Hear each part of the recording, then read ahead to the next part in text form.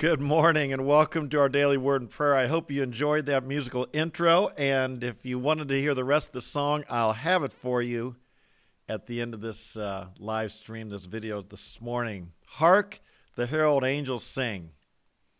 One of the most beloved Christmas carols of all time was written by Charles Wesley.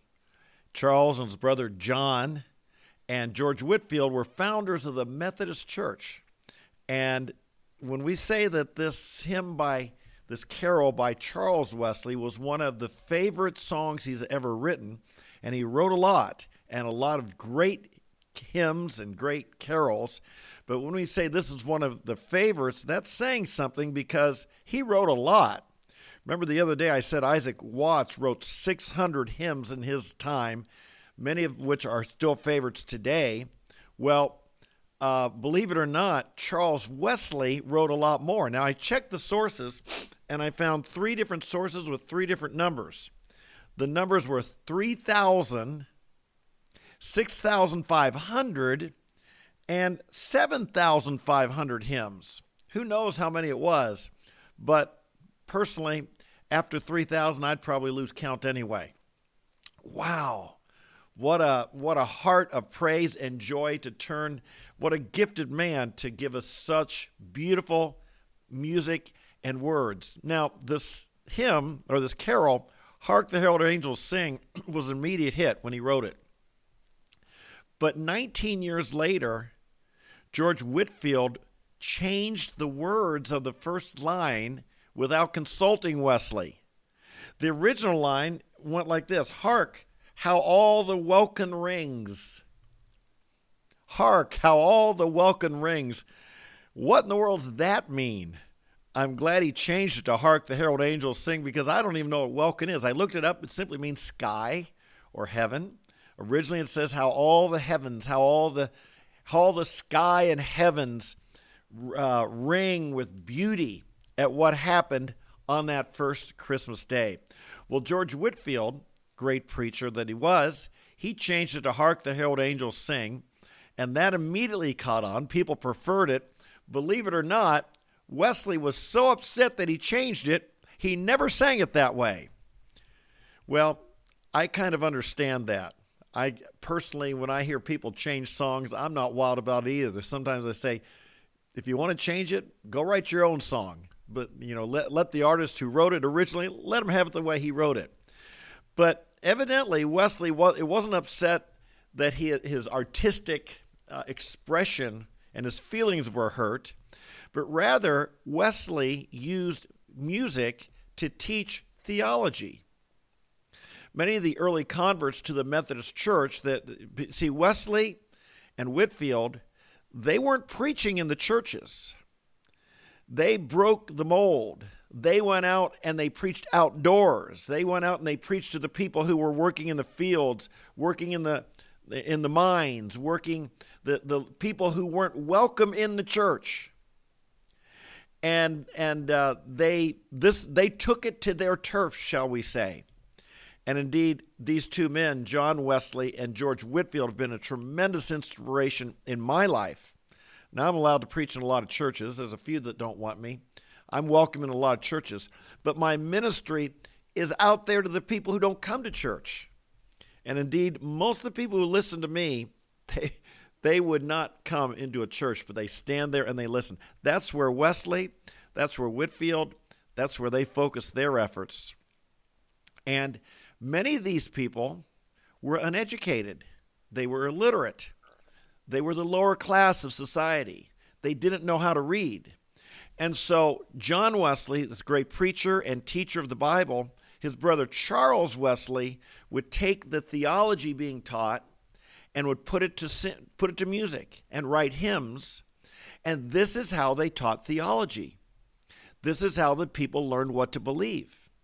And this is why Charles Wesley was very particular that you don't change the words to his songs because they were theologically accurate, and he was a stickler for this. So he was upset at Whitefield about this, never sang it, Hark the Herald Angels Sing. He sang the original. Reminds us of several things, doesn't it? Number one, it reminds us how important the words are to songs. So often In our day, we've got to make sure that what we're singing is not just beautiful or the words of a talented musician, but that they really are theologically accurate. Our songs are meant to be praises to God. They're meant to speak the truth.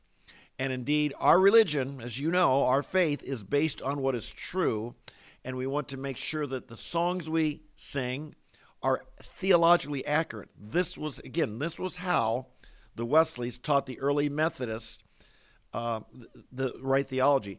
And it's undoubtedly one of the reasons the Methodist Church survived. It had a lot going against it. Like I said, a lot of these people weren't the upper class of society. They were the outcasts, the marginalized.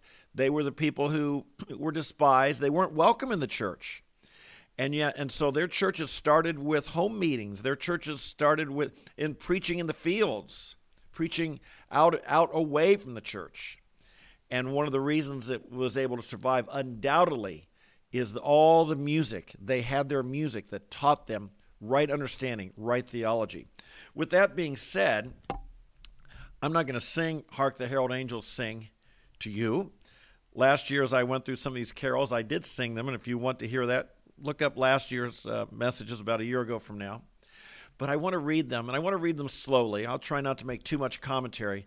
But this song is rich with theological truth. Rich with theological truth. Let's read it together. Hark, the herald angels or the proclaiming angels sing, glory to the newborn King.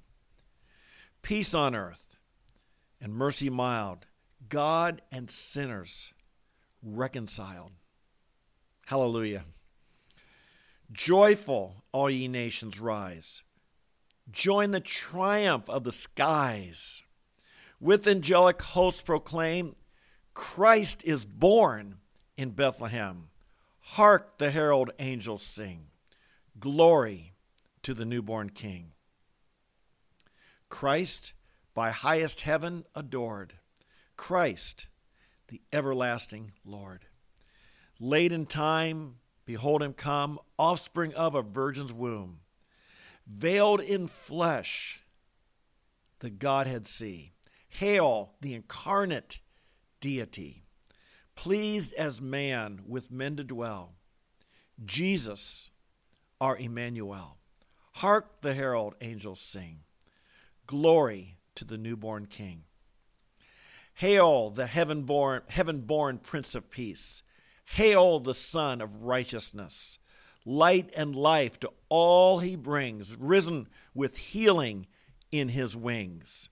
Mild he lays his glory by. Born that man no more may die. Born to raise the sons of earth. Born to give them second birth. Hark, the herald angels sing. Glory to the newborn King. What a rich song. I hope that when you sing that one, you sing it with, you think and meditate on those words, that they are rich. Father in heaven, we thank you for sending your Son. We thank you. He is the newborn King.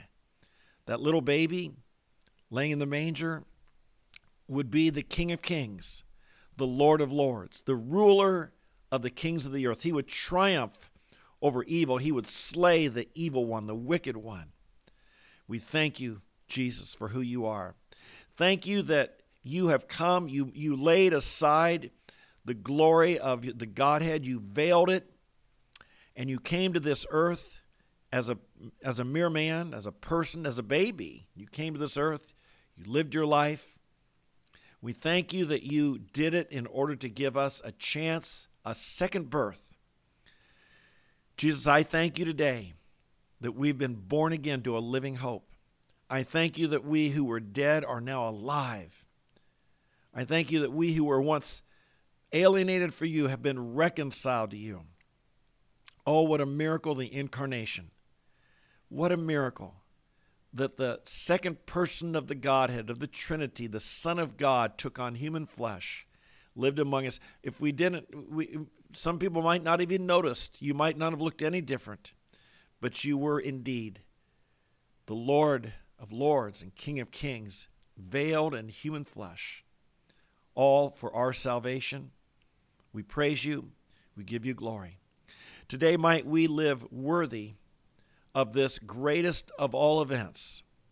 Lord, we think of all the things happening around us in the world, many of which concern us, bother us, make us anxious. But nothing that happens in our world today compares to what happened when God became a man, when you took on human flesh. And I pray that the glory of that moment that was announced by the angels, the glory of that moment might prevail in our thoughts today and overcome any fears, worries, or anxieties that would weigh us down. Help us to remember that no matter what else happens today, that you love us. Nothing can separate us from your love. And for that reason, we overwhelmingly conquer through Jesus Christ. We bless you today. We do love you. We give you this day to walk in your ways. In Jesus' name we pray. Amen, amen, and amen. Hey, thanks for being along with me. My name is Tom Short, and I'm so glad to have you with me.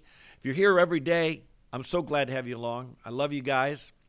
If you're new, make sure you subscribe, hit the notify button, and one way or another, tell your friends, and make sure you come back day after day, because we believe we need daily encouragement. It says in Hebrews, encourage one another day after day, as long as it is still called today, lest any one of you be hardened by the deceitfulness of sin.